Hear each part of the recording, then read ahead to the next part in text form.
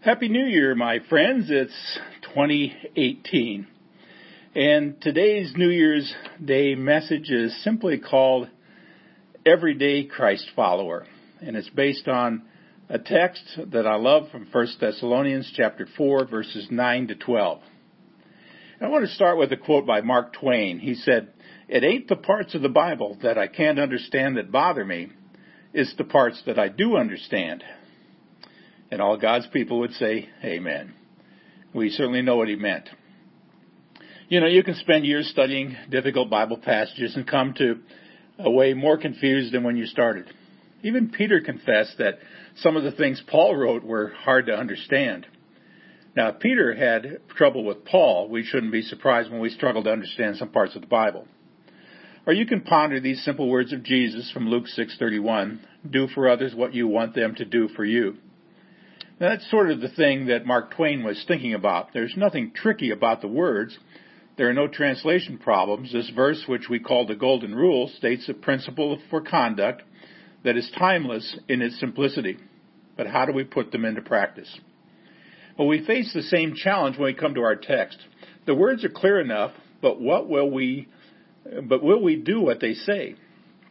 1 Thessalonians 4, 9 to 12 teaches us how to love others and how to live intentionally so that our lives win the respect of outsiders. It's sometimes what I call building a bridge between us and someone else, a bridge over which Jesus can ultimately walk. And you know, we need this message because the church has lost its witness to the world. Somewhere along the way, we have lost sight of what we might call being an everyday Christ follower. And even though we live in a high-tech world, the needs of the heart have not changed. People still want to know, where is the message that can change my life, forgive my sins, and give me a fresh start? We need to hear what God is saying to us today.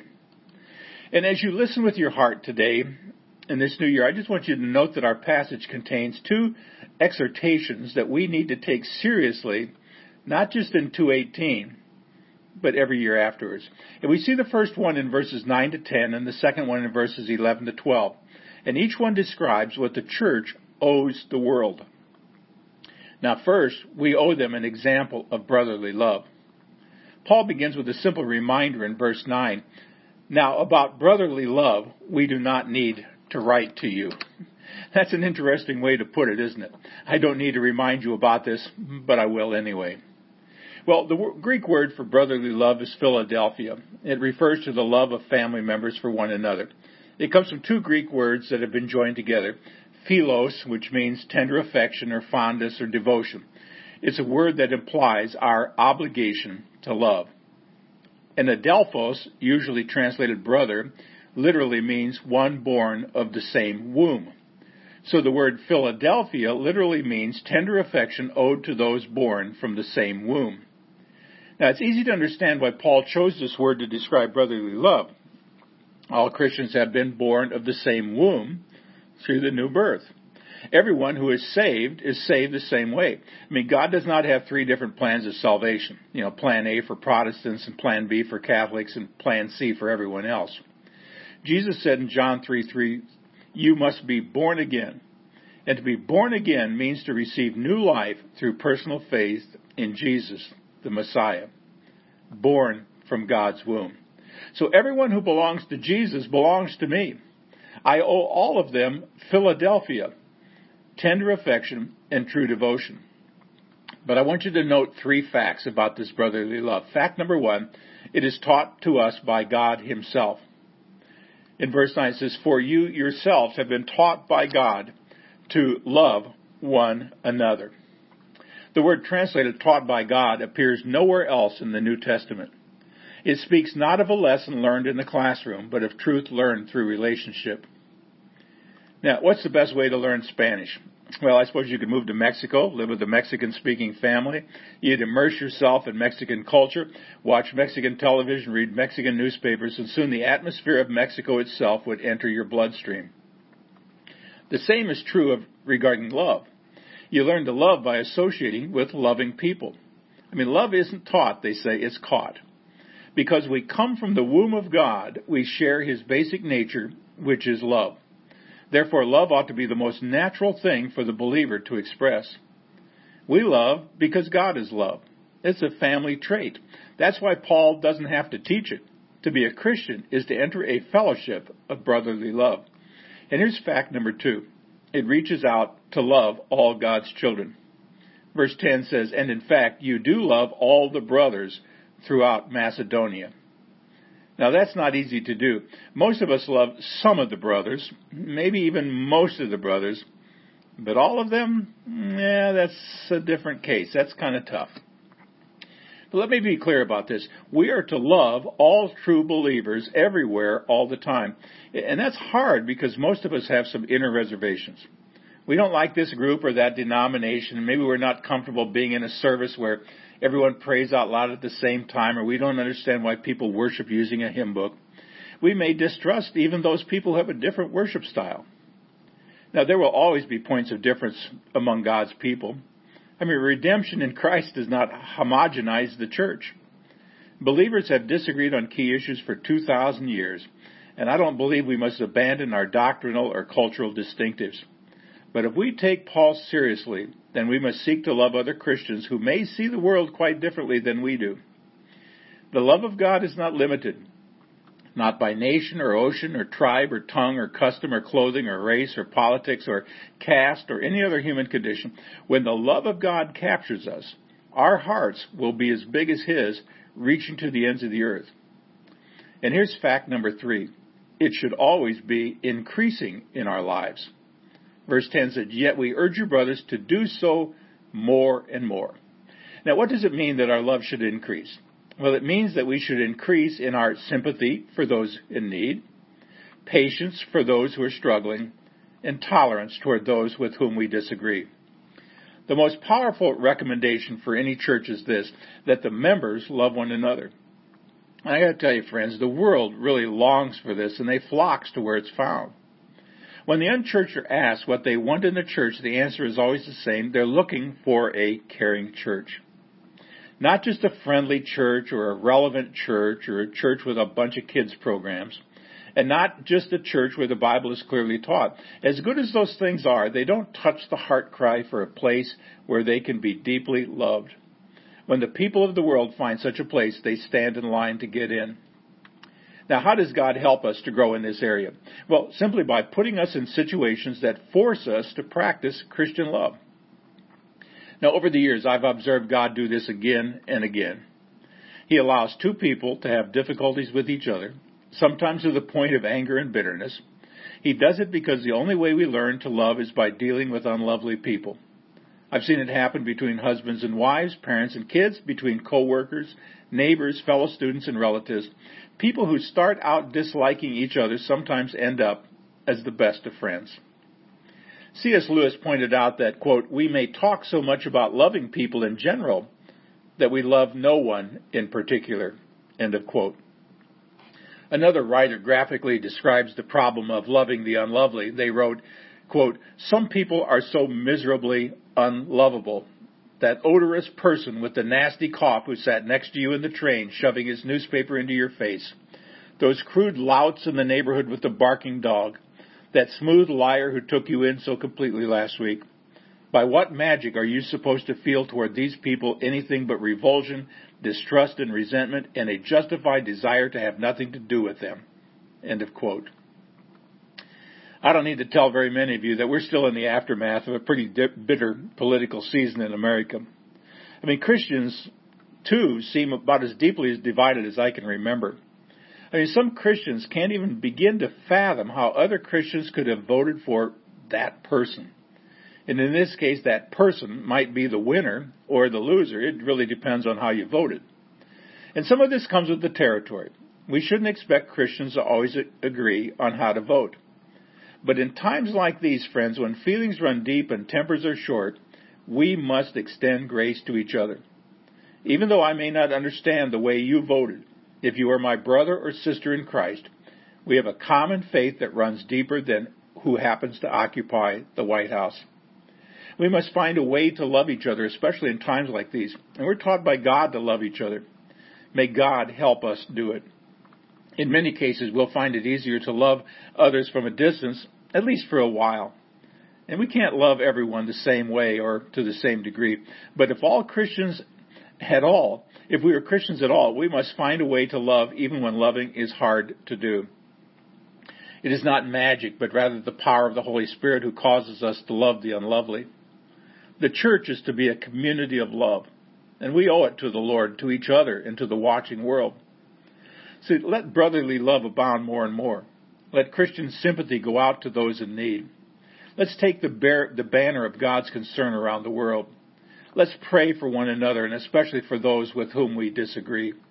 Let our hearts grow in brotherly love for all God's children everywhere. You see, we owe the world that kind of example. And here's our second challenge. It's a challenge to balanced living. In verse 11, it says, make it your ambition to lead a quiet life, to mind your own business, and to work with your hands, just as we told you. Now, to understand this verse, we need to know that in Thessalonica, there had been great excitement about the Lord's return. When he was with them, Paul had taught them about the imminent return of Jesus. And the word imminent means at any moment. It means that Jesus could return today or tomorrow or next week or next year. Now, whenever people get excited about the Lord's return, there are always those who take it to extremes. You may remember the worldwide commotion when a man named Harold Camping predicted the end of the world on May the 21st in 2011. Now, in answer to that kind of extremism, Paul issued a very strong call for balanced living. And he gives us 3 commands, each of which answers a common problem. Now, command number 1 is live a quiet life. This is the answer to the problem of restlessness. The word quiet comes from a Greek word meaning Sabbath rest. It speaks of a break of work or the end of a conflict or peace after warfare. Be ambitious, Paul said, to live quietly. We need this admonition because our ambition tends to be noisy, to make a splash, to make a name for ourselves, to get ahead, to kind of rise above the crowd or to climb that corporate ladder, trampling on people on the way up. Eugene Peterson translates this phrase with 2 words. He says, stay calm. It means to be less frantic and more settled in your life. Now, these words fit our workaholic age. We live in hurried times with little sense of stillness and rest. We measure our success by how much we accomplish each day, and no wonder we're restless and edgy and tense and nervous and easily distracted. We talk, but we have nothing to say, and we listen without hearing a word. Peter Marshall, who was chaplain of the United States Senate in the years just after World War II, is often remembered for his rather pithy prayers that open each session. Here's the prayer he prayed on May the 8th, 1947. Help us to do our very best this day and be content with today's troubles, so that we shall not borrow the troubles of tomorrow. Save us from the sin of worrying, lest stomach ulcers be the badge of our lack of faith. Amen. Here's command number 2, mind your own business. That's a tough one. This is the answer to the problem of meddlesomeness. Now, we all know people like this. They're busybodies who feel called to mind not only their business, but yours as well. They believe they have a right to invade your privacy. And this is a perverted view of brotherly love. A busybody has a compulsive itch to set other people right. Years ago, a ministry leader told me that he often reminded his staff to, quote, feel free to have no opinion about that, end of quote. Well, command 3 is this, work with your own hands. And this is the answer to the problem of idleness. If you're looking for welfare reform, it begins right here. Paul literally worked with his hands as a tent maker so he could support himself while he preached the gospel. Even though he was highly educated, he didn't mind challenging work and he didn't find manual labor embarrassing. Well, the upper classes of Greece despised manual labor. That's why they owned so many slaves. But Christianity brought in a new ethic based on personal responsibility and hard work. Remember, even Jesus was a carpenter's son. Someone has said it's a terrible thing for religious people to have nothing to do but be religious. And again, those who get up early in the morning with nothing to do but be religious are generally a great nuisance. Now, who makes a real impact for Jesus in the world? The person who gets up in the morning, works all day, and attending to tasks at home or on the job with cheerfulness? Now, how we work is crucial as how we pray. There's no greater testimony than the Christian mechanic, the Christian teacher, the Christian secretary, the Christian nurse at the hospital, or the Christian accountant keeping the books. See, going to church means little if you are a lazy gold brick on the job. Most of us don't see our daily work as a way to worship God, but it is. What you do on Monday is just as sacred in the eyes of the Lord as what you do on Sunday. And here's third. It's the difference we will make. Verse 12 says, so that your daily life may win the respect of outsiders and so that you will not be dependent on anybody. Now, Paul wraps up our passage with a word about the impact this life makes. First, you will win the respect of outsiders. Well, let me state it negatively and positively. On the negative side, don't be lazy and give the church a black eye. Or the positive side, you can make the church beautiful by the way you do your job. Remember, as someone said, you're the only Bible someone will ever read. You're also the only Christian that some people may ever meet. I mean, what do people read, hear, and see when they look at your life? See, the lowliest occupation becomes a powerful sermon when done with dignity and honesty and diligence and faithfulness. The common man who does his common job with uncommon grace will never lose his self-respect and will win respect for the church of Jesus. Friends, when we show that our faith makes us better workers, truer friends, better neighbors, kinder men and women, then we are really preaching. Our lives are sermons that draw others to Jesus or push them away from him. And second, you will not be dependent on others. There is a good kind of independence we should all strive for. It's the kind that comes from paying your bills on time, so you don't have to steal, borrow money, or run up a huge credit card debt. There is nothing wrong with accepting charity in time of need, but to come to depend on it and to think it is owed you is a terrible sin. So what does the church owe the world? Well, if we stand back and look at the first 12 verses of 1 Thessalonians chapter 4, we get an answer like this. Each Christian, each Christ follower is under obligation for three things. A holy life, free from immorality. A harmonious life, always increasing in brotherly love. An honest life, living quietly, minding our own business, working with our own hands. Friends, in 2018 and beyond, if you want to make an impact on this world, this is where you need to begin. So I pray, Lord Jesus, help us to be everyday Christ followers, whose faith shows in the way we love and the way we live, in the precious and the powerful name of Jesus. Amen.